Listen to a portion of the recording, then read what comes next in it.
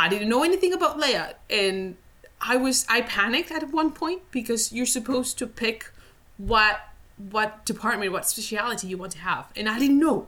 I like everything a little bit, and I didn't know which one to choose. And it turns out that's good news, because in layout we do a little bit of everything. We have to build the scene in a way that is presentable to the director.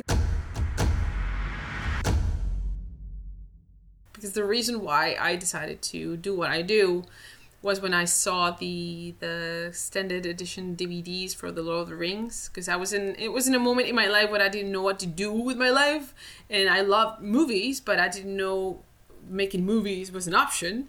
And when I saw that DVD with all the documentaries on how the movie was made, it was a movie that I loved.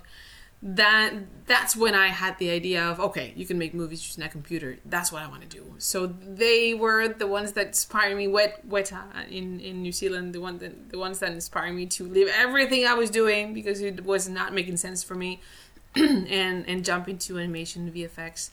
So I sent them my reel and my resume million times since I finished school, and obviously they didn't respond at first because I didn't have much to offer, but I kept insisting until they finally replied one day, and they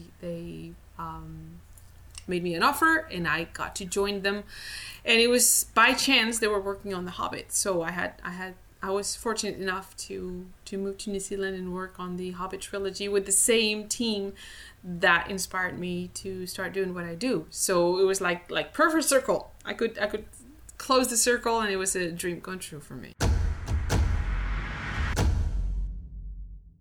We're even more productive in many ways than from the studio, because there's no commute, there's no excuses to get late, there's no long coffee breaks, and you can even when you need to attend a meeting that you don't need to participate, but you need to be listening to what's happening, you could be listening to the meeting while you work.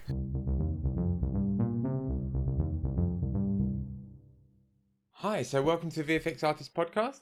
This week we have Carolina Jiménez García. I hope I said that right. You pronounced it really well. I'm impressed.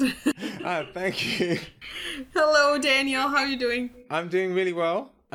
So you can see the time zone difference. Carolina's in Canada and is now Canadian, actually. I saw from your Insta story. So you're a Canadian citizen. Like a couple of weeks ago, was it? Like a month ago? No, it was last year, like 6 months ago. Oh, so, okay. So finally, after a few years, I'm originally from Spain, but now I'm Canadian also. So double citizenship. Very cool. Yeah, dual citizenship is the way to go. Yeah. So, and I'm here. It's nighttime, so you can see I'm in the dark. And I have my coffee with me. Yeah, I'm gonna have hot chocolate in a minute. And tell us a little bit about yourself, what you do, and how you got started. Hello everybody, I'm Carolina, and I'm a layout artist and in VFX for movies and TV shows now. We do a lot of TV shows now due to the pandemic as well, which we can talk about that later.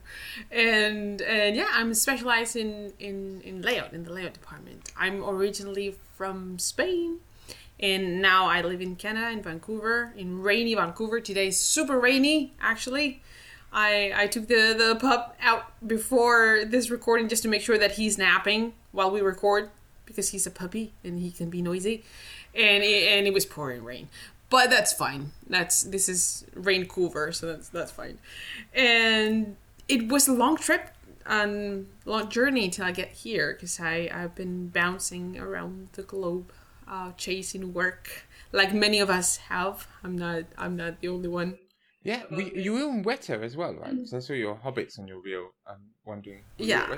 So that's literally everywhere around the world, like Spain, New Zealand. Yeah, it was Madrid, Australia, then London, then New Zealand, and then here.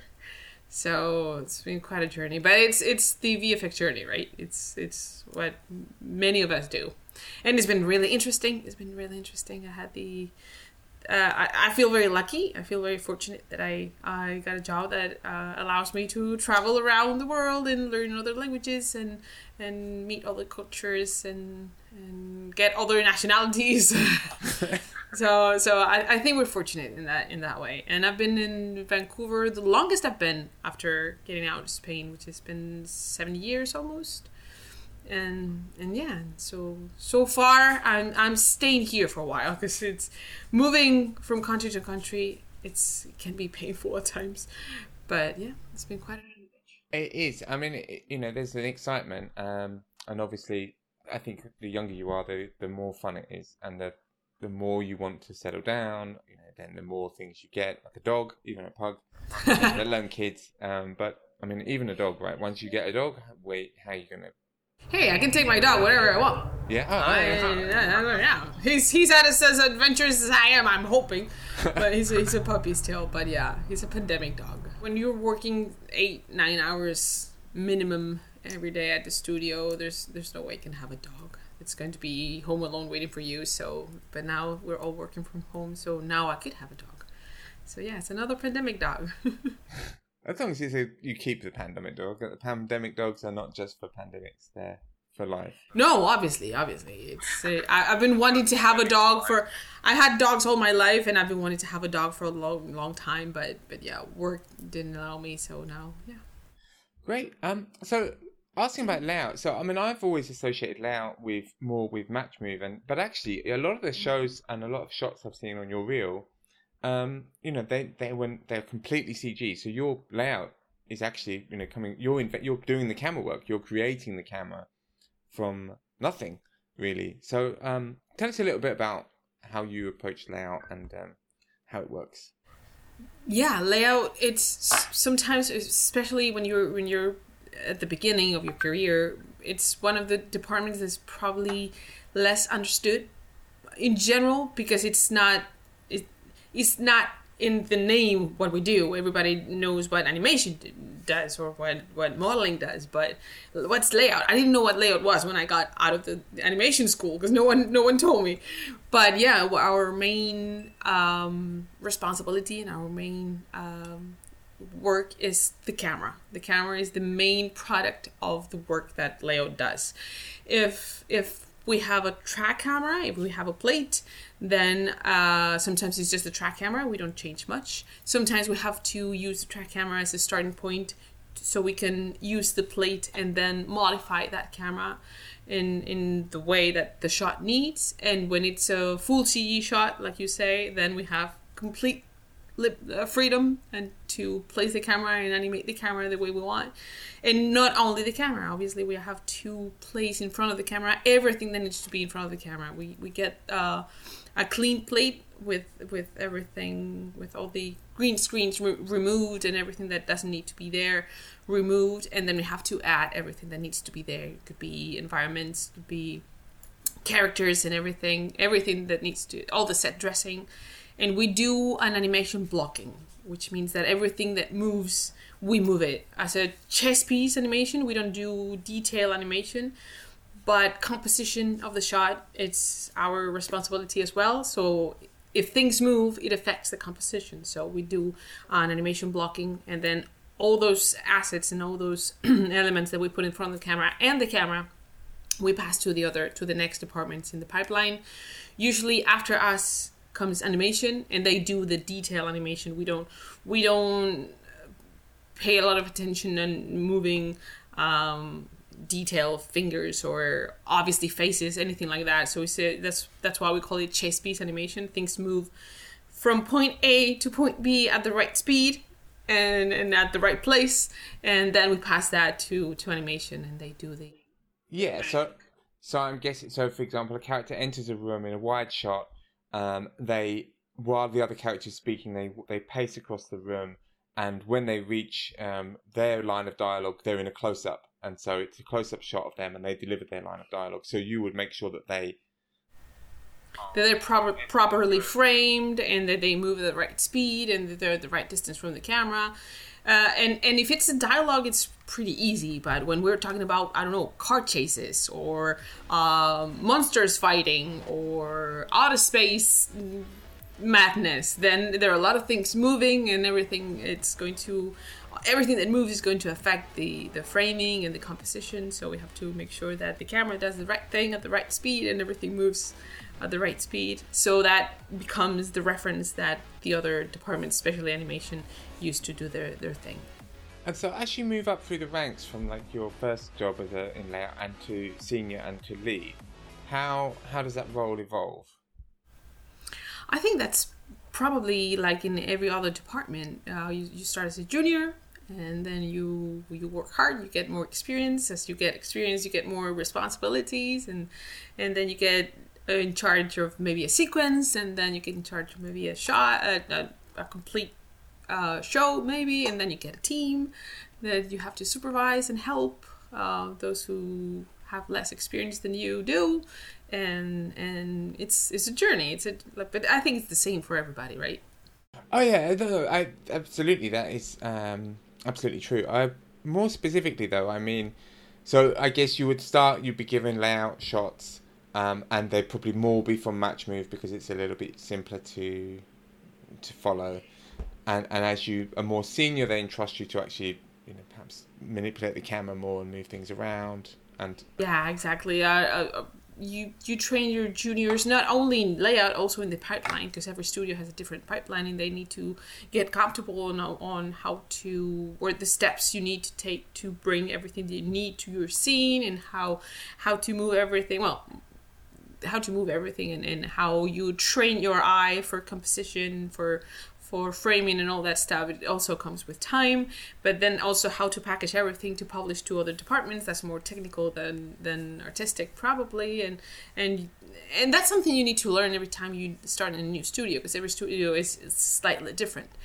But artistically, yeah, you start with simpler things, and then you challenge the juniors slowly to push them to learn what, yeah, step by step. Yeah, it's interesting because probably the ultimate goal is to be able to work on a full CG shot that's long and crazy and be able to deal with it by yourself, and those can be challenging and also a lot of fun.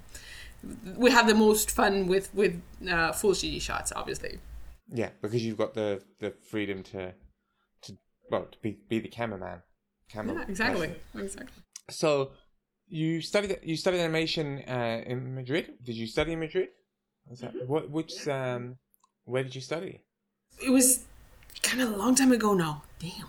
There were only back then, and I say back then as if it was, yeah, but it's more than a decade ago, and there were only like 2 schools in Madrid because everything was super new, and this was not very popular yet, and so there was not a lot of options out there. Now it's easier. There are a lot of schools, and you can study online, and their universities are offering this kind of thing. But back then there were only 2 schools, and they would teach us a general. I did like a master course where they teach us almost a bit of everything, because there were not enough people to divide us in groups for different departments. So I learned a little bit of animation, modeling, lighting. So it was a bit of everything, which was good because that's what a layout artist needs to be, a good generalist. I didn't know anything about layout, and I panicked at one point because you're supposed to pick what department, what speciality you want to have, and I didn't know. I like everything a little bit, and I didn't know which one to choose. And it turns out that's good news, because in layout we do a little bit of everything. We have to build the scene in a way that it's presentable to the director. That means sometimes we need to do a little bit of modeling, a little bit of texturing. It's not final textures, but so we don't present things in gray shaders. We do a little bit of texturing. We do a little bit of lighting. It's not final lighting, but we need to figure out where light comes from, especially if it's important for storytelling, so we can show a better looking, a beauty pass of what the shot is going to look like to the director. So we do a little bit of everything, and that's super fun. So how does that relate to like previs and post-vis? Are you connected? Are you putting stuff in? Oh yeah, previs is basically our reference. So when we start a new shot, we usually have obviously the director's indications from the VFX soup, And we have the previous version of the shots of the movie, or the sequence, at least the sequences that we're going to work on. We have a previous version that it's just a reference, but it's a good reference because the director likes it. And that's our starting point. So previous is what we use as reference, but we need to use the proper camera and the proper plate and the proper assets to, using previous as starting point, build a shot. So, given that you're quite generalist, a generalist department, are you mostly working? Are you mostly working Maya? I mean, I presume. Yeah.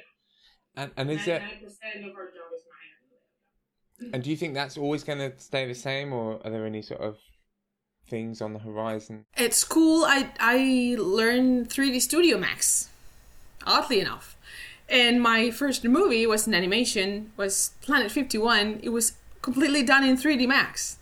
And then I switched to, my second movie was Happy Feet 2, was also animation. And then I switched to VFX, and then I had to learn Maya. But I started with 3D Studio Max. And I have I've used Maya ever since then. And I don't think it's going to change. In Scanline, we also use 3D Studio Max because the fluid simulation that we use in some of the lighting is based on 3D Studio Max, so we use both, but not in layout. In layout, it's just Maya, and I haven't used much else the rest of my career. So, and I don't know if that will change. I'm not sure. Do you think the real time sort of stuff might get involved in? Yes, that's coming. That definitely is coming, and it's influencing what workflow and the new ideas that the technology is given to filmmakers. But I don't know if we're going to implement it in our workflow in the pipeline with Maya. We're still figuring those things out. Yeah, exciting times, I guess.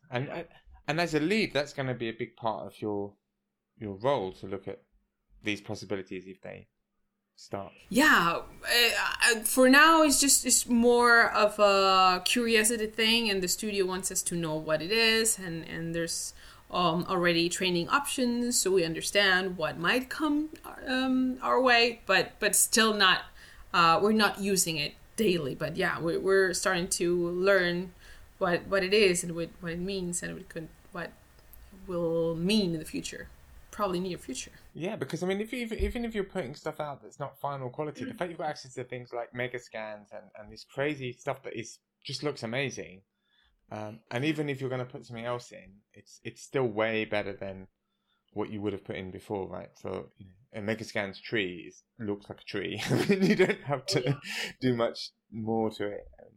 Yeah, it's going to definitely affect the way we do and the way we present things and stuff like that. Yeah, interesting times. And you have a really strong knowledge of trends in the industry and the history of the industry. I mean, I followed, before I knew specifically what job you did, I saw that you have a very strong Twitter channel. It's a Spanish language channel aimed at a generalist audience, I'd say. Mm-hmm. But it's kind of a big deal. I mean, it's like something like, more than 70,000 followers on Twitter? And mostly I don't go in depth or in detail into VFX technical stuff. It's more filmmaking. It's just because we love film, obviously. I do what I do because I love what I do, because I love films and filmmaking. So I'm investigating how they do stuff and how technology evolves and how the history of film and film history, how everything started, what those who started inventing and investigating the technology of how cinema started and how everything evolved technically. I find all of that super interesting and relevant to what we do, because those are the fathers of the things we do, or all the tricks we use. So it's easy to share it out with other people that are interested in the same things in social media, and apparently people like it. Yeah, no, they do. So, what do you want to give the hashtag? Not the hashtag. Oh my god, the name of the account. Yeah, it's a bit tricky because it's okay. Infografía. It's in Spanish. I'm sorry, guys. We'll write it down later. No, but it's brilliant. We'll post the link. But if you speak Spanish or if you're learning Spanish or interested in Spanish, it's brilliant. La sensación que nos produce el uso de un color en el cine depende en gran medida de cómo lo combinemos con otros colores, de qué color predomine o de qué colores estén ausentes. Existen diferentes esquemas de color posibles. El director, junto con el director de fotografía y los equipos de diseño de producción y dirección artística, seleccionan cuidadosamente la paleta de color que usarán y que establecerá en gran medida el tono de la película a través de la atmósfera visual que transmitirá. I actually found, even though my Spanish. And try to translate it for you if you need to into English. You can give it a try. You can use Google Translate and translate it. But I found, like, for example, even though I'm still sort of intermediate Spanish, I speak Italian, so I kind of guess. There you go. It's close, yeah. But you did one about some of the volume stuff used on The Mandalorian, and I found it was actually one of the better explanations I found. And easier to follow, and it gave me a better sort of understanding of the sort of weaknesses and strengths compared just as a big sort of complete introduction. Then a lot of stuff that was in English, even though that's my native language. When I learned there was new technology that was being used in The Mandalorian, it was important for me to understand what it was and why it was new and why everybody was talking about it. So I did my own research, and the way I understood it is the way I tried to explain it. So I try to explain things the way I would like people to explain things to me. And I do it in Spanish because usually there's more information in English in general. So I try to pass all this information to the Spanish-speaking community in the world, which is huge. And I enjoy it very much. So yeah, thanks. Very cool. If anyone on the podcast can hear stomping, that's my end. That's my children. Hopefully I'll be able to get all of those stompings out. But yeah, unfortunately, they're children, they stomp. This is life. Hey, my dog is asleep. That's why you don't hear him, but you could. Oh, we had a cat jump into the last recording I did. So we've had all sorts. Yeah, so that's really cool. We will post a link to that, and I think you've used it very effectively because the threads are quite informative. They're all quite tightly themed, and the account itself is quite clear. Like, it's all about that. And I've noticed that when you want to do something else, talk about something else, it's on a different platform. Like, your Instagram is totally different; it's not related at all. Yeah. And I think that's really clever. I think that's something that anyone that's sort of interested in expand their social media presence can look at and go, oh, this is great. I can post my selfies and my stuff on Instagram and my cosplay and all this kind of cool, fun stuff. More personal, more day-to-day life, and Twitter is more to talk about movies and filmmaking and even though sometimes we all go be personal, why not? But yeah, and YouTube is more for longer educational videos that I take time to make and stuff like that.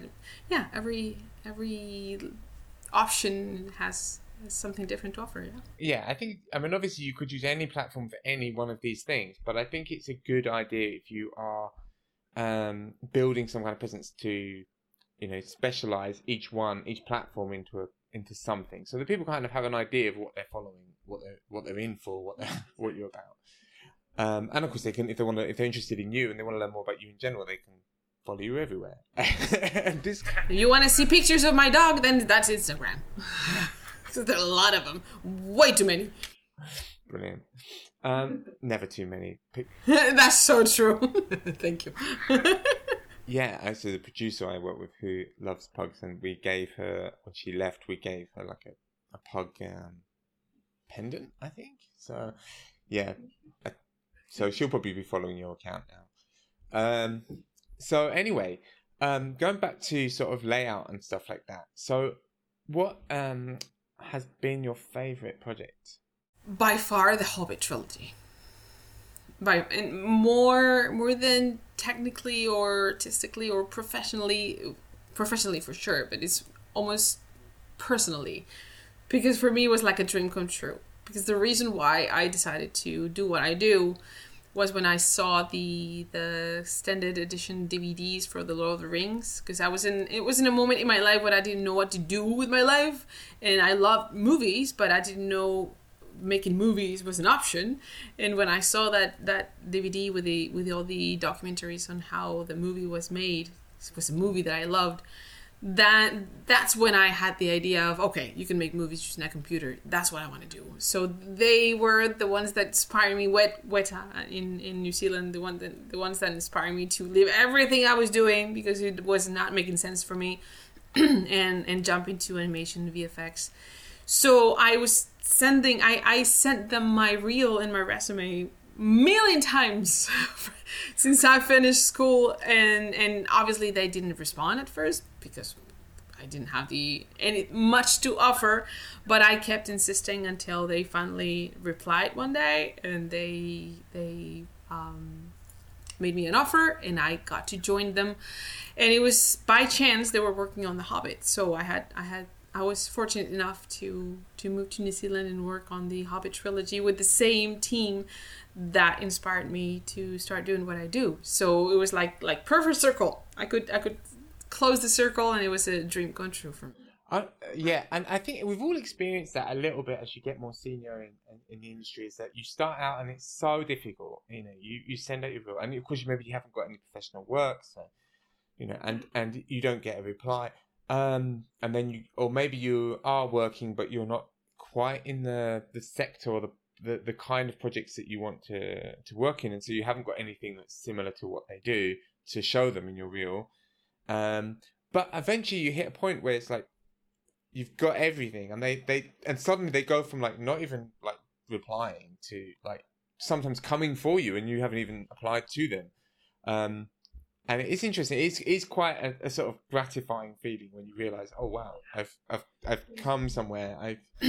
We all start from the bottom, obviously, and the first steps are really hard to take because, like you say, you don't have much to show, and to be hired to do what you want to do because you haven't done it before, so you have to keep trying until someone sees something in you that fits what they're looking for, or they in desperate need for hiring people, which is also a good thing because when they hired juniors, at least back then, when at the end of a production we need to give a last push, and sometimes they hire more people at the end, and when they don't have many options, they get the people that might work but don't have that much experience, and that's when you get your first chance, and then once you're in, and then you get more experience, you have more things to show, and that things get a bit easier. It's easier to find other opportunities inside the industry once you're in, but getting in, it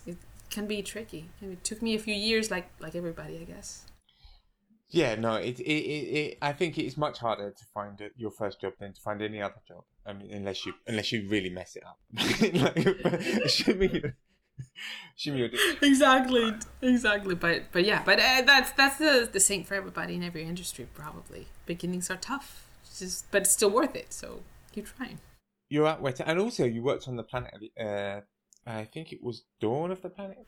Yes. In between Hobbits, we worked in a couple more shows in between the Hobbits. Yeah, but there's some really great, work in that movie. I mean, I think that was fun. That was fun too. It's where they really pushed the boundaries of realism. I think in terms of some of the quality. Maybe from the layout perspective, that doesn't change that much. I guess how real the final lighting and compositing works, perhaps. Although, does it change the way they're expecting you to move the cameras and things like that? Cameras didn't change much the experience for us on Planet of the Apes specifically.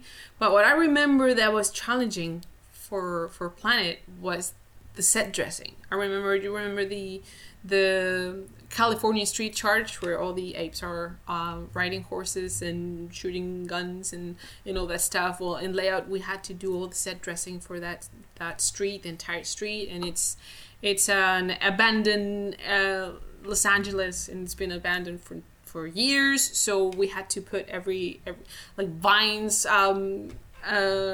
crawling up the buildings, and there was grass growing in every crack in the road, and we had to put the grass bits one by one just to make sure that everything was detailed, and it took a lot of time, and then by the end everything is dark and there's a lot of smoke and then explosions and you don't see the grass. But we spent a lot of weeks making sure that every piece of detail and every piece of grass and all the junk and all the debris that's around was there. So you don't see it, but it's there. Believe me. It was challenging. I did even see a meme like that. It was talking about Blade Runner 49, and it was like, modeler, look at all the detailed city I built, and then the composite is like about that, and then it shows the big smoked out scene of Los Angeles. I mean, I guess that happens to you guys a lot, right? Like, I mean, it's not an uncommon experience. It happens to all of us. We sometimes an entire shot or entire sequence gets cut out. So you're working in a shot and you put your soul and your heart in it for days and days, and then in editing it gets cut out because those things happen and you're like, where was it's supposed to be my shot there, it's not there anymore. So it's not that you don't see the grass, it's that you don't see the shot. But that's how movies work, right? So that has happened to all of us, and that's fine. Yeah, no, it's you've got to take the heartbreak with the fun. What can you do? What can you do? And I guess as a lead as well, there's something you've got to, I mean, the juniors might not be quite as tough at that stuff, and you've got to keep them excited when, you know, you're like, well, yeah, I know you did that great work and they're not putting it in the movie, and now you need to do some more great work, which will go in the movie. And this is the first time that happens to you, but it's not going to be the last. So you better deal with it. Yeah, no, that's how movie works. And it's happened since films exist. So yeah, sometimes your part gets cut out. Yeah. It must be harder when you're an actor. It must be much harder. Yeah. I had a friend in Italy, and he had a really awful contract where he's like, his payment was dependent on being in the edit. So not only was he cut out of this commercial, but then he was no longer being paid for it. Oh my God, no! At least we get paid for all the hours that we put in. At least. Yeah, well, most of the hours. No, you're in Canada, so you get paid all the hours that you work. Yeah, you're in London, so sometimes you do, sometimes you don't. Yeah, that's part of the industry. It's getting better. It's getting better. There are companies starting to pay overtime, and generally companies are asking, are not pushing for all of that unpaid overtime like a few years, not all that long ago. And I think that might just be because it's harder to get artists. It might be because I think they're realizing that actually the quality of work is better if you don't mess people about. Obviously, if you keep your team well taken care of and happy, then the results are going to be better as well, and we deserve to be paid for the time we put in. If they're going to ask us to put extra effort and time, we deserve to be compensated. Everybody deserves to be compensated. Yeah, the industry has gotten much better with the years. You would agree with me. It was slowly, we're getting there slowly. And how is it compared? Obviously, the studios, but you've actually. So, did you ever actually work in Spain? Yeah, my first movie. The first project that I did was a TV show. That was the first project that I could do in the right direction instead of just doing, I don't know, anything other than doing actual things that got me to where I wanted to go. And so my first show was a TV show, and then my first movie was in Spain. And after that, I moved to Australia. So yeah, a little bit. I worked in a little bit. So how have you found the work culture compares in these different countries? Is there things you sort of like in one place that you would like to bring to other places that you've worked, or?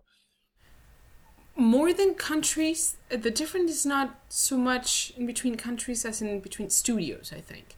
Because in the same country, you change to another studio, and the work ethic or culture could be quite different. So, and in Spain, I only work in one studio, so I don't have all that much to compare with. And same with New Zealand, with Australia. So, more than changing countries, I feel like I changed studios, I changed companies. And here in Canada, I've worked in two companies, and they were quite different from each other as well. So I think, at least from my experience, the differences come from studio to studio more than country to country. When, at least work-wise. Living-wise, yes, it's different. living in London is very different from living in New Zealand and very different from living in Australia or Canada.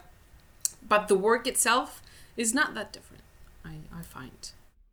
And I guess the people are often the same, right? Like, wherever you go, you see the same faces sometimes.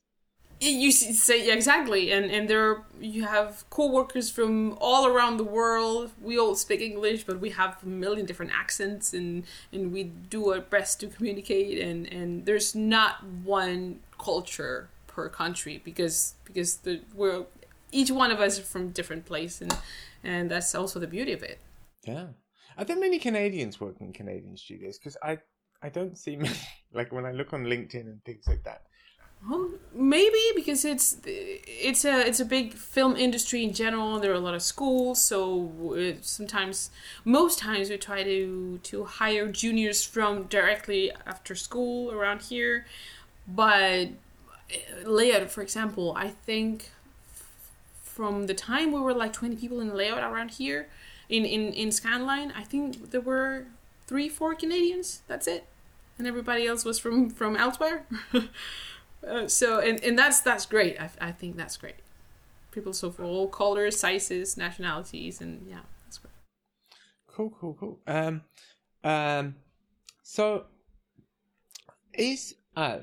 going back to Canada actually. So Canada you're working in film. You're also doing TV. Now film obviously has this and Vancouver has the whole tax credit thing that brings the projects in, but like with London has a similar thing, but then of course there's the advertising industry and things like the BBC. So is there something similar in Canada with a lot of sort of Canadian content that's getting made that would get made even if all the Hollywood studios went away or if the government came in and said we're not doing this tax thing? Actually, I'm not sure because the projects I get to work on are not necessarily Canadian projects. They're made here and sometimes they're shot here. But in general, they're not Canadian. So obviously there are Canadian projects, but I'm not sure how many or how it works compared to London. Not sure.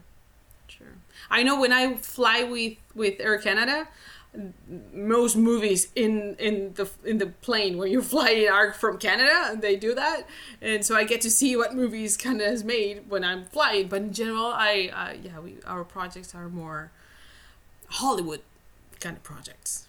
Yeah. Same for you guys, because it doesn't matter right now where you are. We all work in the same movies anyways. Yeah, pretty much. I just started going back to advertising now, so I'm going to be on different things. So we'll see. Bit of a change of pace. But yeah, very often it's Hollywood, sometimes some British and European movies, which is always fun, especially if they get to have and refreshing. Also refreshing. I think it's good that it's not just Hollywood dominating all the VFX movies. I mean, all the movies in general. I mean, I think it's just one way of looking at the world, and sometimes it's nice to have different perspectives that also have enough budget to market them and to technically reach all the levels that they want to do. And it gets much harder with genres that need more money, like sci-fi or whatever. I mean, but I like comedies yet more so. But I like to give us an example: Mad Max: Fury Road. It's a movie. It's an amazing movie. It's very different from what we used to from Hollywood because it was made by an Australian filmmaker that I absolutely adore, and it's filled with VFX done by the same studios that usually work in the other kind of movies. So it was so refreshing to see a different take because we get so used to the Hollywood structure of movies that we end up feeling that they're all more or less the same because they follow the same structure. So when you get something different from a different filmmaker, from different place, it's really refreshing and you learn a lot. But so going back to I guess what you do in your day to day, so how would your typical working day kind of? Well, now things have changed a lot in the pandemic, so now we're all working from home. So my day-to-day now is quite different from what it used to be before the pandemic. So now we don't have an excuse to start late, right? Because my work studio is right there. So I try to go for a walk, because now that we're working from home and we have to make an effort to get out and to exercise a little bit and to socialize in a safe way with our workmates. I miss them a lot. I rather work from home now. I enjoy it very much, and we're very productive. But I miss the coffee with the girls, and I miss the department meeting every week, and the feedback you get when you're working physically surrounded by your workmates, and we can challenge each other and ask each other questions and stuff like that. That's the part that I think is missing the most. But everything else is basically the same, only we have dailies online. We have dailies once a day, and we work in our stuff, and I try to stay communicated with my team through online chatting and video conferences and phone calls and stuff like that. We have to make an extra effort because we're not physically seeing each other. Yeah, especially with juniors, I guess. Yeah, exactly. You have to be on top of things and making sure that everybody needs everything they need and stuff like that. But other than that, is do our shots and get together in dailies to see what we worked on, and yeah, and we've learned. Now it's normal. Now it was so weird at the beginning, but now it's what we do. It has, yeah, and it was also considered impossible. Like you're told, you can't work on these franchises from home because of security, and you can't do it. But we find a way, and we're even more productive in many ways than from the studio, because there's no commute, there's no excuses to get late, there's no long coffee breaks, and you can even when you need to attend a meeting that you don't need to participate, but you need to be listening to what's happening. You could be listening to the meeting while you work. Something was impossible before. Now you had to go to the meeting room and spend the time that you need in the meeting, and now I can be listening to whatever is needed to be. I need to know while I'm still working stuff. Yeah, this is like the biggest productivity boost I found from working from home. Is the fact that the dailies becomes like a podcast. You can just have it on, listen to it, do your work. You hear your shot name, you jump in. I mean, I'm always behind with the mute button and all of these things. Exactly. You need to remember to mute yourself. And we've all learned that. Like, it's really useful because if dailies, especially when you have later on, you get like dailies twice a day. Or 3 times. Now that I'm working on 3 shows at the same time, I have dailies three times a day. And in the studio, it would be a lot of sitting on a room time. And now I can be sitting in front of my computer while I wait for dailies and we do all that stuff. So, and also overtime is easier, because I would rather do overtime at home than at the studio if I have to stay late. It's much easier, and it feels different. And so in a way, we're working more. Sometimes, yeah. But then the save of the commute actually kind of, it feels like if I'm saving, I mean, it might take maybe 2.5 hours, maybe even 3 hours a day, then even if I had to do 2 hours overtime, it's not as bad. It's not as bad, and it feels easier, and you get more work done in less time, so it's also less overtime in a way. And you're not, because when you're in the studio, you need to stay late, and you have to commute home late, and it's dark, and you're hungry, and you don't want to eat overtime food, and all that stuff. It ends up being those 2 hours of extra time end up being miserable. When you're home, it's not that bad, because you're at home, and while you're rendering, you can prepare yourself something healthy to eat, and you have your dog with you, and you finish faster, let's say. So it's not that bad in that way. Yeah, no, it's a lot easier. And people have started going back into the office now, but it's still, very much a mixed. But you're going into 2 times a week, maybe 3 times a week, and you're working 2 or 3 times at home, which I think works quite well. But most people don't want to go back to the studio. No, I don't know if they're it's amazing. I found it really right? funny. I've seen a few like on big company meetings where they've talked about pitching the return to the office as this amazing thing, and then I'm watching the chat simultaneously, and it's not very popular. Like lots of people they actually now I'm with my cat and I'm not traveling on the tube. I mean, if you've been in London, you travel on the tube and the train, and it's not fun. It's not fun. So if they make it optional or stuff like that, or it's just once or twice a week, I would be fine. I would be okay with that because I would get to see my workmates again, who I love. I miss the team. But I don't want to go full time to the studio, honestly. Yeah, I don't think anyone really does, unless. And I'm lucky enough that I can walk to work, but still. Wow. So how far is it if you walk? Half an hour. Oh wow! So it's really, really close. So is Vancouver very small? I mean, well, the downtown, the core downtown, it's small. You can walk from side to side in half an hour. Well, it's long, so it's half an hour I'm on one side of the water, and the studio would be at the other side, and it's half an hour walk. And Vancouver, the metropolis is bigger, obviously, but the studios that are downtown or AC it's very manageable in that way. Except for when it rains. Because it's half an hour under the rain to get there and half an hour back. Which is also okay. We all have big umbrellas and strong boots. No. and then you get snow as well and cold, proper cold. Not much. Not much, because this coast and Vancouver is the mildest of the weathers in Canada. If you go to the other coast, Toronto or Quebec or that side, that's bad. And they're like minus a lot, and they get a lot of snow and a lot of ice. When it snows a couple times here, and when it snows, it's kind of messy because it's really wet snow, so it's ends up being sluggish on the ground, so it's more uncomfortable than it doesn't get all that cold.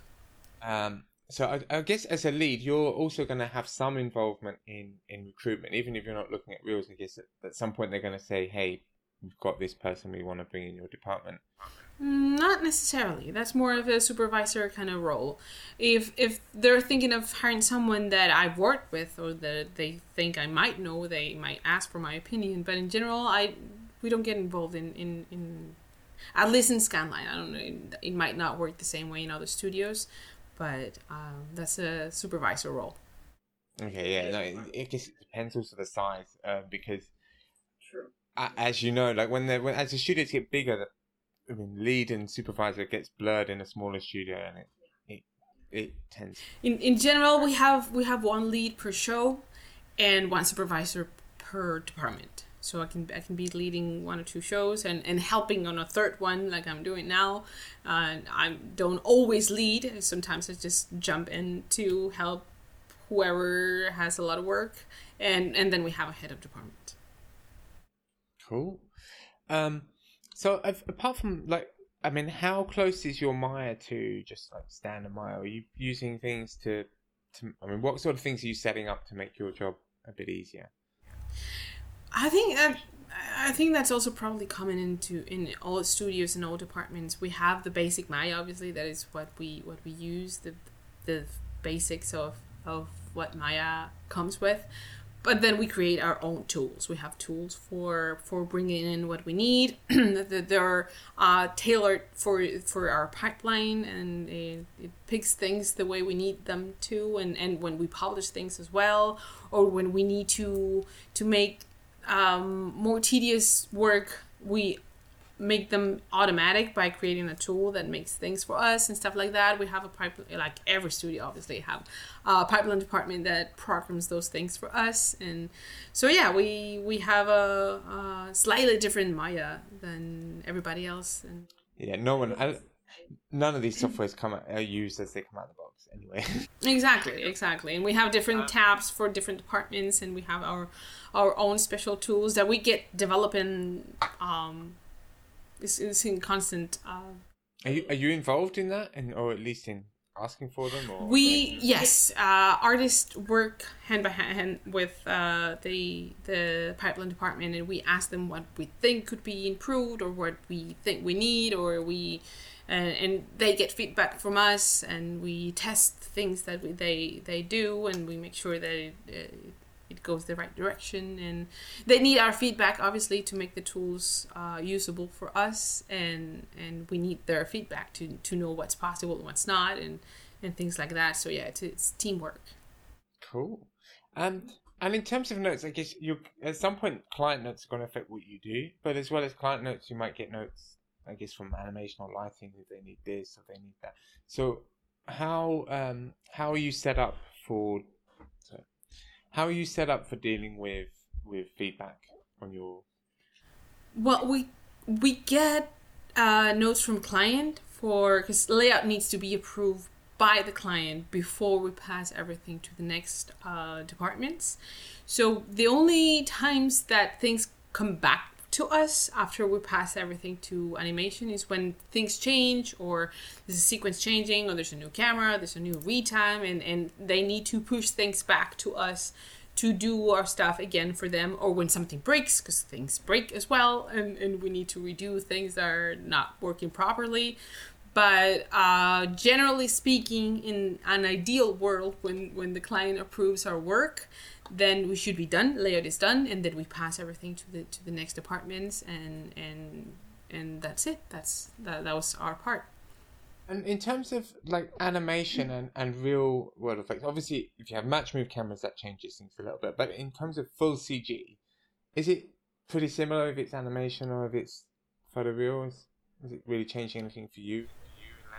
The only difference is that we have, obviously, we don't have a plate, we don't have the restriction of the camp track, and we have the freedom to do whatever we want to do. We still have to stick with the previs and follow instructions, obviously, depending on the show and the director. We have more or less freedom. Sometimes we can give ideas or try to propose things, but in most cases, especially in bigger movies, we have to stick with the previous and what the director or the client wants. But there's not much difference. Other than that, the workflow is the same. When you want to propose something creatively, so you would propose that to the supervisor, and then they would propose it to the client, or? Yeah, usually artists show their stuff to the lead shows stuff to the studio VFX supervisor. Every show has a studio VFX supervisor, for Scanline in this case, and the VFX supervisor in the studio shows our work to the VFX supervisor for client, who is the one that is in direct contact with the director. So once they approve, they show to the director. If the director approves, great. If not, director notes go down the ladder, down to us again, and then we have to start over and show the studio VFX soup, and then the client VFX soup, and then director, and then back then. Yeah. Do you ever think it would be nice if they just sat in a room? I mean, I feel like layout, you could set it up to. I mean, that's one of the things I was thinking of. Some of the real is like where, you know, if you could just have them sitting next to you, like a flame up or a colorist does, and just do layout stuff. If the director had the time to sit by my side and tell me what they need, we'll be faster. But they don't have the time to sit the side of every artist or her studio. Where there's a lot of us. Oh yeah. So this is the I guess the most efficient way still. And the VFX supervisor, especially on the client side, they know what the director wants, and they're the ones that tell the director what's possible and what's not and all that stuff. So when they show stuff to the director, it's much closer to what they know the director wants than if we started from scratch. What's the biggest change you've seen in a sequence or show you've been working on? Oh, reshoots. Sometimes you know the case. There are a few cases that are very famous that when they do a family screening or a pre-screening, they decide that the movie's not working and they decide to reshoot 1/3 of the movie. So we have to go back to editing, and the movie changes quite a lot.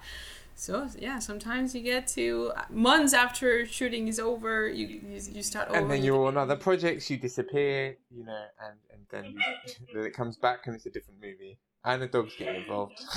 No. Yeah, it looks really sunny though. I guess you've just you've laid out your apartment to look sunny. I have a lot of light, and the camera picks as much light as they can, but it's quite cool. So that's been really good. I think I've learned a lot about layout. I'm sure there's more we could go back, and I'd like people to post any specific questions they have. If we would like to try and get you back, or if you have any questions that come through in the comments, we'll try and get you on board. Where can people go to find out more about you and what you do? As we said, Twitter is a good place, Instagram as well, and my YouTube channel as well. What's the name of your YouTube channel? It would be my name under Carolina Jiménez García, which is my second surname. We have two family names, but probably just by Googling it or my handle, the Oca Infografía thing, that is so hard to. Is that's your Instagram as well? Yes, Instagram, Twitter, and everything. But Twitter, if you want the breakdowns of like history of VFX, techniques of VFX, and super long threads of just movie stuff. Yeah, and they're like pretty detailed. And I actually found it really good if you know the thread on Rollerbot on Twitter. If you're going to read them, because the thread on Rollerbot is a game changer, I think, for Twitter. Cool, that's brilliant. And do you have a website? No. I have a blog, but it's also in Spanish, where I write articles on trying to explain things on how to start in this industry, and I have a list of schools in the Spanish-speaking community that they can go to and stuff like that. It's a blog on VFX, but it's in Spanish as well. It's in Spanish, but lots of people speak Spanish. You can use Google Translate. Lots of people are learning Spanish. Lots of people speak Italian or Portuguese, and they can kind of model through a blog in Spanish. That's true as well. And if anybody has a question or they need information in English, just let me know. Let's keep connected, because I'm happy answering as much as I can in both languages. So yeah, we can do that. Brilliant. So that was Carolina Jiménez García, and we will be speaking again soon. And that's the end of this episode. Thank you very much for having me, and you know where I am if you need me. Thank you for coming on.